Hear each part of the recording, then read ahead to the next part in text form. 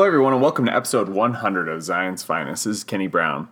First off, I got to give you an apology. I said that I was going to be releasing episode 100, or at least recording it while at Worlds. I recorded a little bit of an intro the morning of the tournament, but it was really hard to get people together in order to record, mostly just because lots of things were happening all of the time, and when other people weren't busy, I was busy, and vice versa. I mean, with Worlds being at Adepticon, it meant that there were a lot of things going on simultaneously, and people were playing board games, or people were demoing games, or they were playing X-Wing, etc., etc. Or, I mean, obviously there was Swiss. Our nights were filled up with either we went out to eat a few nights, and we didn't get back till late. And if that wasn't the case, then I think the night after Swiss, I just went to bed because I was exhausted and we had to cut the next day, so Saturday night. So I apologize for that. Completely my fault. But it was an amazing tournament, and I'm going to be talking about that a little bit. But first off, okay, so this is episode 100, and I want to give everyone a little bit of a roadmap as to what we're going to be doing in the future. For those of you who don't know, Worlds was won by Brett Kelly. He was running Spectre with extra armor. I'm going to have him on next week in order to talk about. I don't want to do Swiss reports anymore, just because I think Swiss reports, especially in the context of Spectre Cell, aren't super interesting. And that is especially the case in light of the fact that we are expecting a nerf to be hitting Spectre any moment now, so I just don't think it matters a ton. But Brett has just got such incredible insights regarding the game and the decisions that he made and why he made those decisions that's what I'm going to want him to get on to talk about. A little bit of an overview regarding his opponents, how his Swiss rounds went without going into detail about his actual play-by-plays, and then just talking about why he took the list that he took. And I know it's going to be really awesome. That will be episode 101. Episode 102 is going to be David Gao. For those of you who don't know, David Gao ran Lothcats at Worlds. He went 5-1 in Swiss. I think he was knocked out in the top 16, but it was awesome. I think he was Brett's only loss on the day, and also he beat Brett. Okay, so Brett was running Spectre Cell. David Gao, so the list is Scum Hunters, not really even Scum Hunters, like Scum Hunter Smugglers with a set of Elite Lothcats with Beast Tamer. I'm not going to go into too many details on his list because I want him to talk about it. But David ran against Brett on Blitz, and David beat him. Brett's only loss on the day and in the cut was on Blitz with Spectre Cell. Oh, Brett. Oh, man, I was really wanting to give him a super hard time about that. But he also said that I think at Nationals or something 2 years ago, a year and a half ago, I guess, his only loss with Agnos was on Reigning Freight. So Brett's an incredible player, but I don't know, something about his most favored map. Maybe he just psychs himself out. Anyway, that will be episode 102. Then what we're going to do is episode 103, I'm going to get Chris Emick, Jake, and Brett on. And what they're going to be doing is they're going to be talking about the efforts that they're doing to reboot the game to a 2.0. I think that okay, so here's the deal. FFG has given us no love, right? No joy. They're not telling us anything about the future development of the game. I'm not setting doom and gloom here, but it seems very likely that we are not going to be getting an expansion this year, right? And without an expansion this year, we will get a nerf to Spectre Cell, which will put our meta back kind of in the heart of the Empire meta. Now, that was an awesome meta, but it also, I think, people don't really want to keep playing that kind of a game, right? You want to play a game that's got an interesting meta, a shifting meta. There's always, the cool thing is when your meta is stable, there's some kind of equilibrium, and the equilibrium is along several different lists are competitive. So there's Scum Hunters, Rebel Heroes, Empire, which is Vader, Parting Blow Empire, or Brandon Kiocho. He ran his Taro ATDP Jet Trooper list. There's just lots of cool things that can happen in that, especially because people can experiment, right? If the meta equilibrium is stable, it allows people to test things against that. And if the lists that are ascendant in the meta, most of the time, if you've got lots of diverse things, that means that no list is really too far above the curve. IG was a little too good. It allows people to experiment, right? The box was able, the Han Drakata box was able to thrive in that kind of a meta. Vader was an interesting problem to solve, or the Empire's durability was a problem to solve, but that was a really fun problem. That was something I could work on. Now, once Spectre Cell gets nerfed, we're probably going to be in a similar place and the meta will have room for experimentation. But I think that a lot of people are just kind of burned out, right? Like, you don't want to keep working. I don't want to keep playing just the box, right? Like, against whatever it is. You want new figures and new things and new content to work with. So with that being the case, what's Chris, Jake, and Brett are trying to do is think about a reboot for the game. Not like a reboot. I like anything super... I don't know how to describe this because it is fairly extensive, but it's not like a different game that they're talking about playing.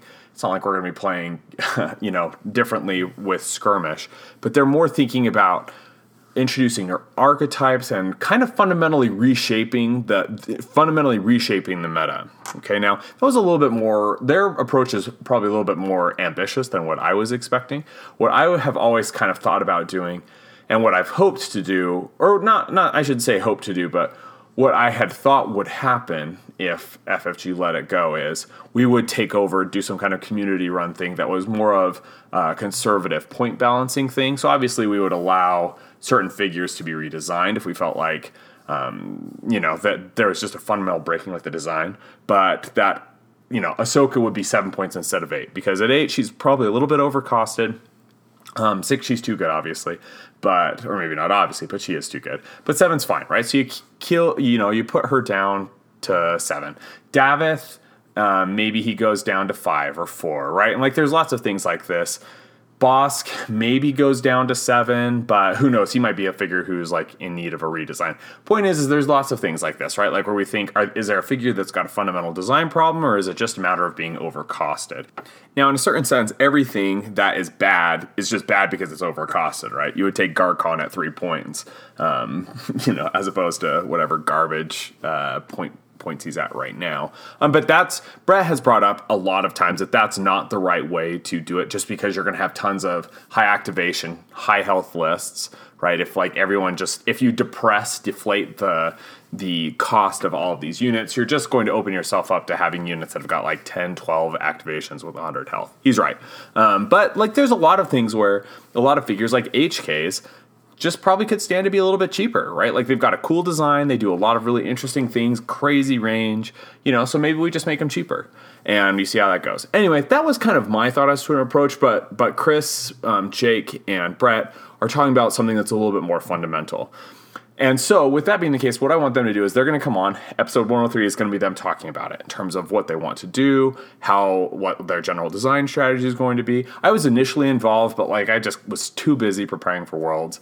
And now after Worlds, it's just life is too insane. So I'm not going to be as involved with it, but they are going to be awesome. I talked with Chris a few times at Worlds, and he's such an awesome guy, and he's got such a great sense as to what is cool and what people want to play. It'll be really, really good to have him come on. So that's going to be episodes 101 will be Brett.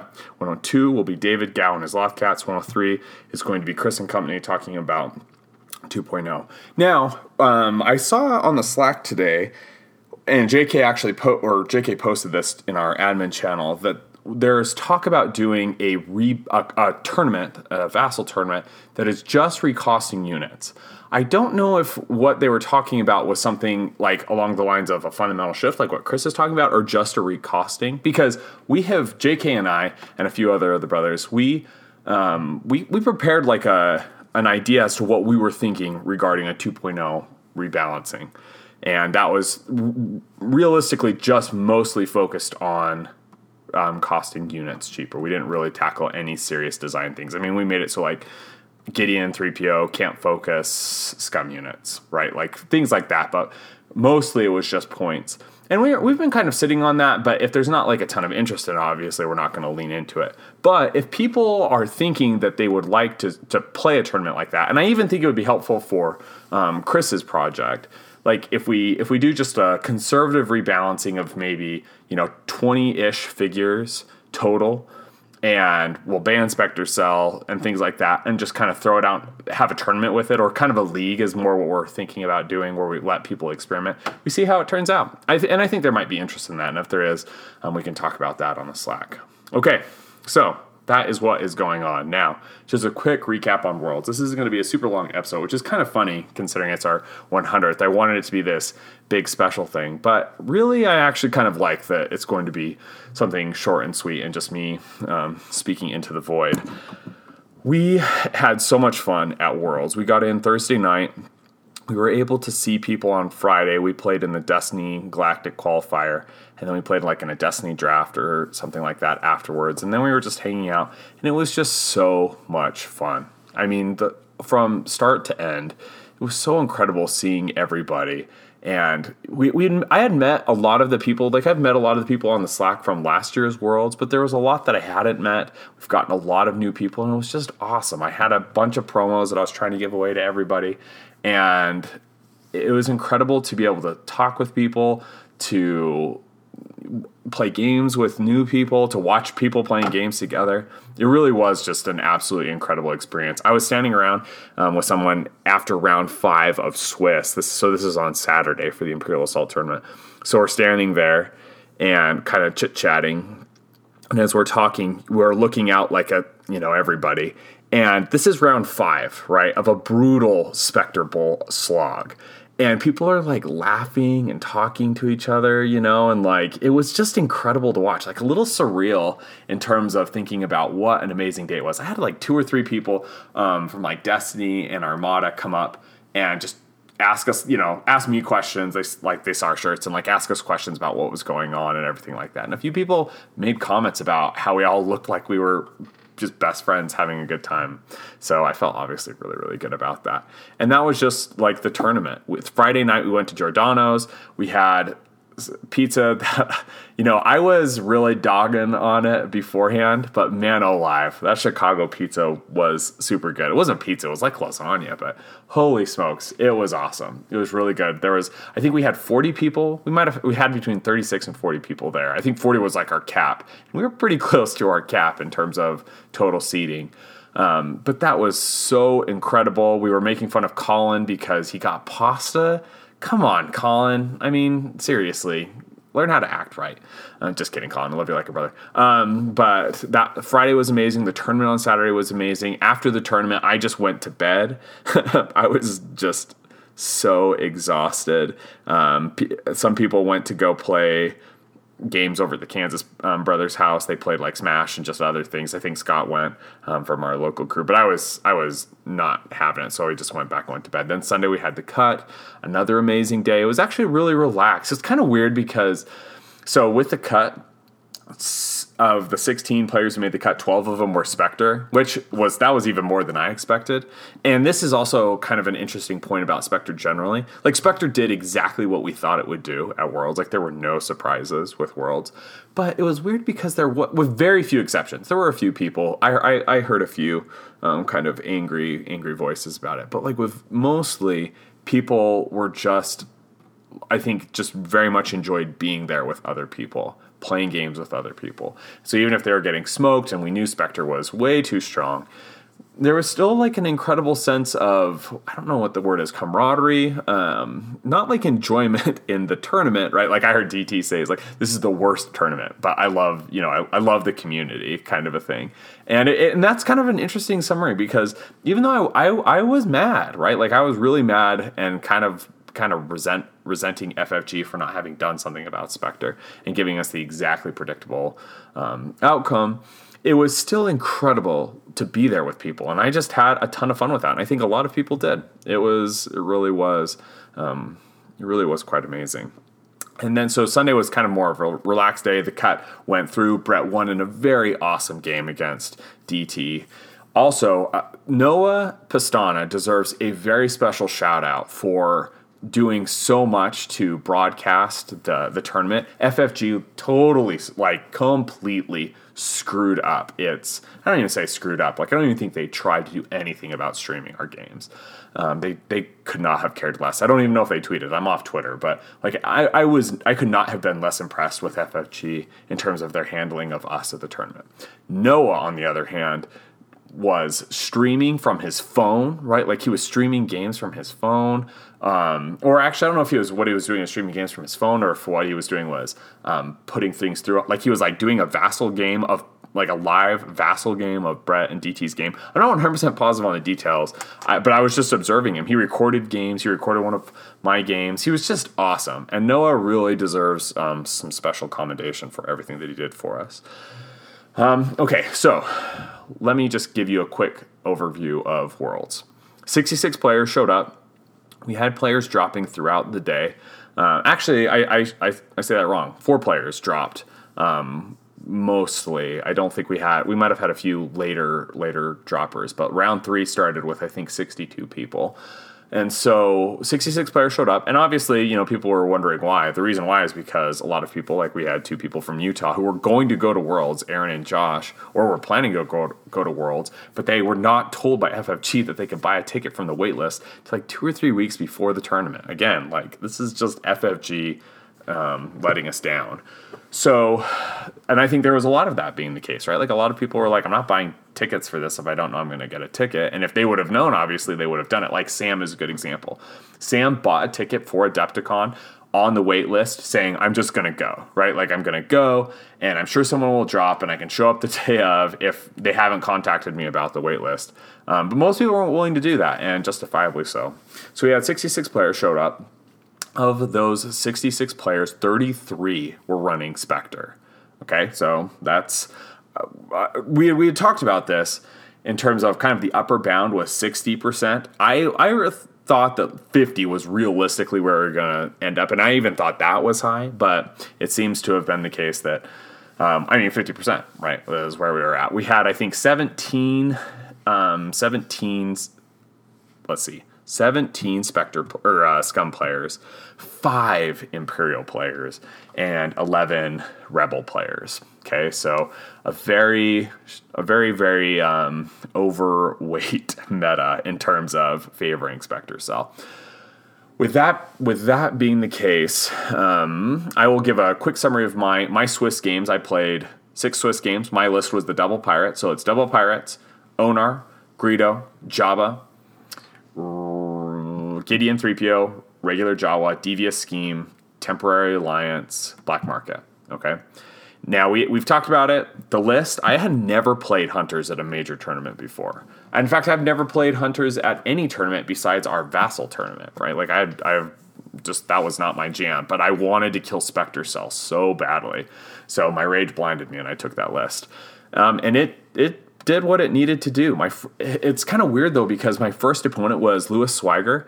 Lewis was running Ugnaughts. Oh my gosh. Lewis was like the exact person I did not want to run into. I was prepped to fight Spectre Cell, and I run into Lewis Swiger running Ugnaughts. Now, he's won regionals with this list, and I was, when I saw that he was my opponent, I was like, oh, great. A good player playing a list that is just going to shred my Scum Hunters. We were playing on Maul Propaganda, and I got very lucky at a few crucial junctures, and I was able to pull out the win. My round 2 opponent was Jerry Russell. He was playing Vader Spies, and he was playing Riot Troopers with double cross-training. I was like, what is happening? I'm running into these guys that are just, like, calibrated to kill Scum Hunters. I think more people were expecting Scum Hunters than showed up. DT ran Doubt in his Spectre list because I think he assumed that he was going to be running into a lot of Scum Hunters, and guess what? He played pretty much nothing but Spectre Cell.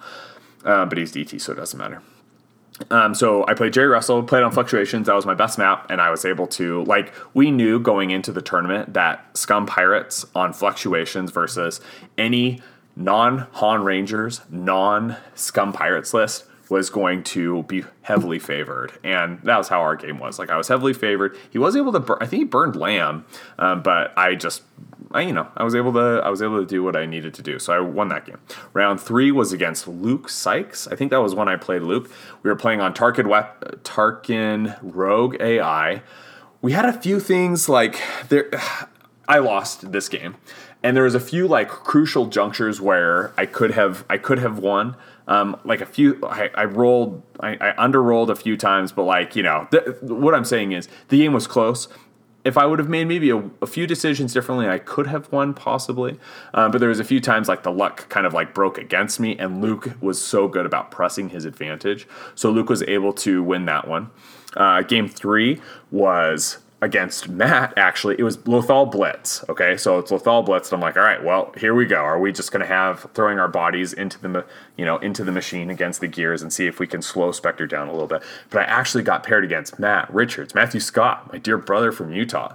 Now, what's interesting about this is we're both 2-1, so we know that the loser is probably not going to make the cut. And so we play. Matt gets initiative, which sucks for him because what that means is I'm able to deploy last. I'm able to deploy to the spire and have a strong advantage because he can't really come up to the spire. And I was able to hold onto my advantage and win the game. Matt, and this is actually one of those things that I would think would pay for a more in-depth report or just like a more general discussion about positioning, because Matt super outplayed me, but I had enough of an advantage with him losing his terminal realistically and losing the spire that I was just able to hold on to that and for the win. And the reason why I bring this up is like Matt outpositioning me is because remember, like until Scum Hunter, I played the Scum Hunters list.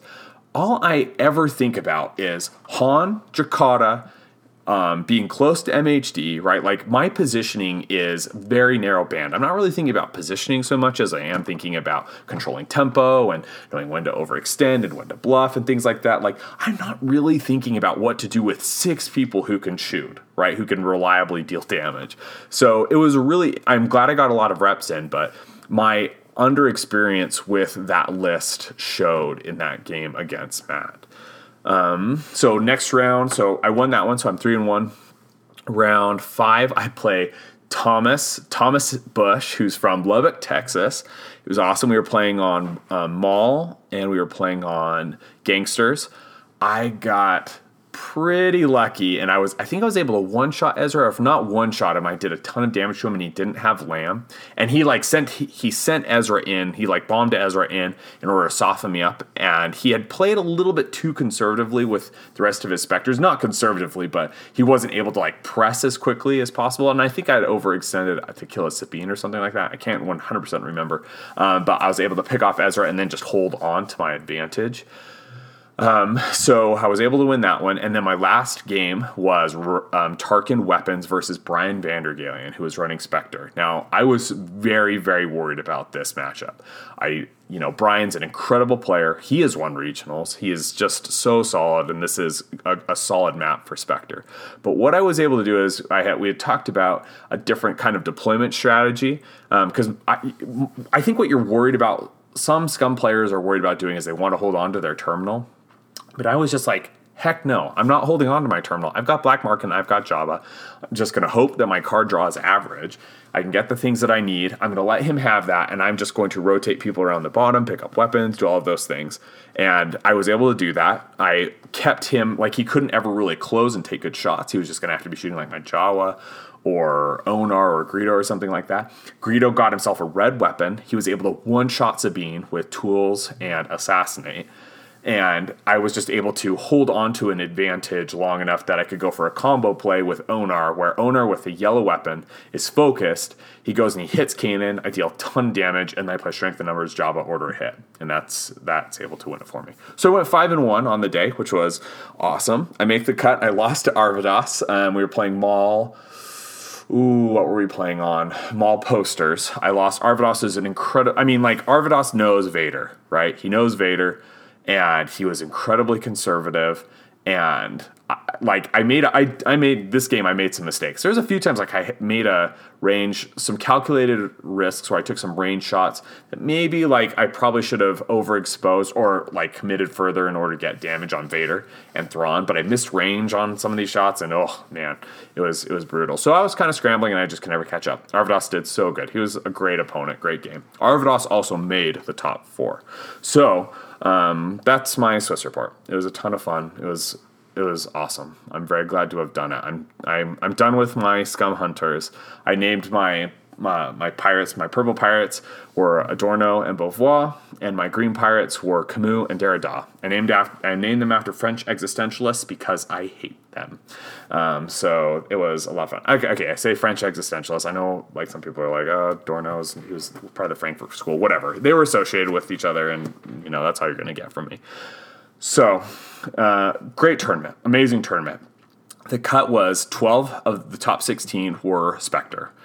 We'll do maybe a more comprehensive survey of this at one point, and I'm also going to be posting this on the Google Doc.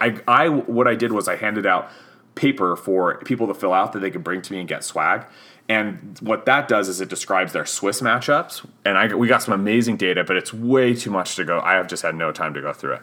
But the cut, we're going to be posting that on the Google Doc in terms of everyone who made the cut, what their lists were. There's also some interesting talk about Spectre winning the mirror. Whichever player did not start with initiative winning the mirror. And it seems to be the case that most, and I'm saying most, like 80% of the time, the Spectre player who did not start with initiative won the game. So we're going to do some additional confirmation on that. But just to give you a general survey, 12 of the 16, top 16 are Spectre. The 4 who are not Spectre are me, running Double Pirates, David Gao running his Lothcat Scum Hunters, Steven Rinsma, who he got Han, Ahsoka, Sabine into the top cut. It's kind of like Jamal's heroes list, and it's also a list that Matt Froome run. I mean, a lot of people were running this list, but they subbed Ahsoka in for Drakata, which I actually think was the exact right call. Drakata is amazing. She is an incredible figure. She puts out a ton of damage, but she is garbage versus Spectre because she doesn't have Pierce. She's going to get 2-shot. Her free damage is amazing, but she can't lamb, right? Like, she's not rolling a white die. There's just nothing for it. They just know. They're like, I'm going to go up to you and I'm going to kill you. Now, in the box, like with MHD, I'm putting Miracle Worker and Second Chance and doing all these things to keep her alive. But you can't do that if you're not running MHD. And I don't even think, and MHD is not enough. Like, I didn't take the box for a reason because I knew it just wasn't going to cut it. But Steven Rinsma, so he drops Drak for Ahsoka. And Ahsoka has got all the right answers. She's overcosted, but she's going to pierce through their 3 block. If she's focused, she's hitting really hard. She's got right back at you. She can hit them wherever they are with her 8 movement speed. It was awesome. Such a cool idea. And Steven deserved every bit of his glory and accolades for making it to the cut. He beat Ben Varnum in top 16, lost out in the top 8. I think he lost to Arvidas. I'm pretty certain. And then the other list was Arvidas, right? So you've got the Pirates, Lothcat Hunters, Arvidas running Empire, and then Steven Rinsma's Rebels. The rest were Spectre Cell. That was it. Things proceeded apace, and DT and Brett played an epic final in which Brett won. And we will get more of that when we talk with Brett. So that was the tournament. Everyone that I came with had an awesome time. Some people didn't do as well as they wanted to do. Some people got supremely unlucky, but I think everyone could agree that the tournament was amazing and seeing everyone was amazing.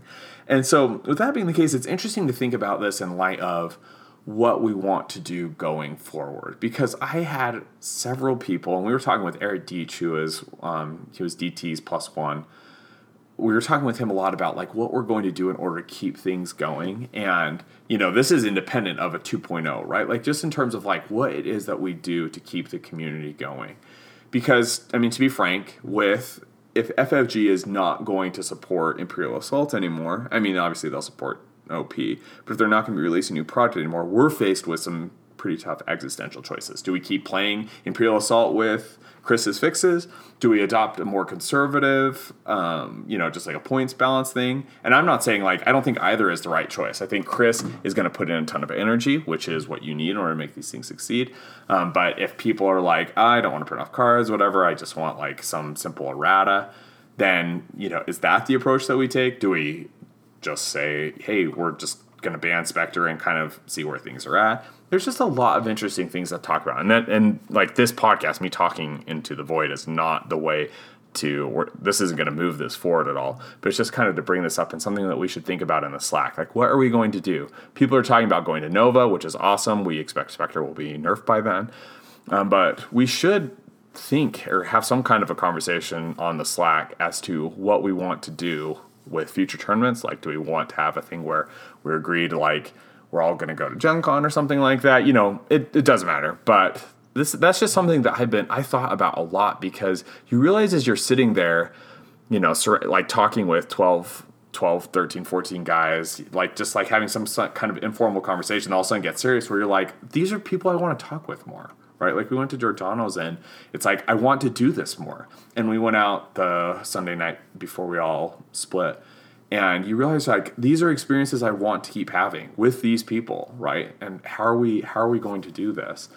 So anyway, I mean, like that's just something to talk about, and I could ramble about this for a while, but I guess especially in the context of this being the 100th episode, it's kind of appropriate for me to just again communicate how much I love everybody that is a part of this community, and how much we have done, how incredible it is what we've done in terms of keeping this game going and growing together, right? Like in terms of bringing new players in, keeping enthusiasm for, if not like FFG's handling of the game, there's just this spark, right? Like the spark that we bring together where people come up with interesting ideas and they test them out and it's a lot of fun and things like that. And I think that was really hard to do in the Spectre meta because people like me, I was so razor focused on I will do whatever it takes to kill Spectre, right? Like I want to break this list and realizing I'm not going to break it, but this is the best thing that I can do. And I just don't care about,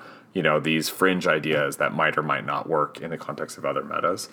But it'll be, now that that is over, we can some of that normalcy can resume. And it'll just be good, right? Like it'll be good to return to that. And again, it's useful to think about how we keep going, how we stay together, keep strong. Not necessarily in the context of Imperial Assault again, but it's just something about keeping the community going, right? The community is so much more about so much more than Imperial Assault now. And so I just would want to encourage everybody to stay engaged and let's talk about what it is that we think that we can do in order to keep the band together, as it were. Okay, so with that being the case, I don't want to start crying on anybody or anything, but I just want to again thank everybody for sticking with us for 100 episodes. It is insane. We have spent so much time recording and talking about Imperial Assault and so much more than Imperial Assault, and it's just been incredible. It has been an absolutely incredible experience. I cannot believe, like when I started this in November of 2017, I absolutely never thought that this would be where we would be, right? Like I never thought that we would be 100 episodes in. I assumed we'd get to like around 25 and things would kind of peter out, but there was enough of response, and especially the Slack, just with the community growing like it did, that it just got a life of its own, right? And people have been really good about asking me, saying, hey, I've got this idea. I'd really like to come on the podcast. Like Ben Varnum, he was like, hey, I've been thinking about chess and Imperial Assault, and I'd really like to come on the podcast. And I was like, that's honestly something I hadn't really thought about. I would love to. And that is one of our most popular episodes. And just things like that, like people with really cool ideas and wanting to contribute. And that is what has made the community great. So with that being the case, I think the thing to say is just let us all press on together. Let's hold the line, as it were, and see what it is see what the community consensus is, right? Like if the community consensus is, hey, we would just prefer to keep this more casual, let's not worry about diving into anything, that's fine, right? Like there's no pressure on anybody to feel like they've got to participate or, do something like what we've done in terms of like drumming up local community support by producing tournament kits or something like that. The question is more of like truly like what is the consensus? What do we want to do? What is their energy for? And we can just see where we're at with that. So with our heroic task laid before us, I am reminded of a story, not a story, but Winston Churchill, World War II. He, they're in the battle for the lives of Britain, right? Of the Britons against the Nazis. And I think that I haven't seen The Darkest Hour. Is that the one that Gary Oldman is in? And there's another one, like The Gathering Storm or something like that. I know that these movies somehow that this fact is referenced. What happened was in the 19th century there was an Englishman who his name was Lord Macaulay. I don't actually how you say his name. That's how I've always called him. And Macaulay wrote what were called the Lays of Rome. Now, one of these portions of the Lays of Rome describes the epic tale of a Roman named Horatius. I'm going to read a little bit of this poem here in a second, but before I just want to set the scene. So, It's kind of cool. For those of you who don't read poetry, one of my Destiny games was against a guy named Swiss, who's from Aurora, and we all know Aurora is most famous for being the setting of Wayne's World. But he teaches literature at some local community college, and he teaches poetry is what he does. And I told him, I'm like, I've got this like very amateur interest in poetry, especially like the romantic poets, and especially English poets, because we all know that England is the best.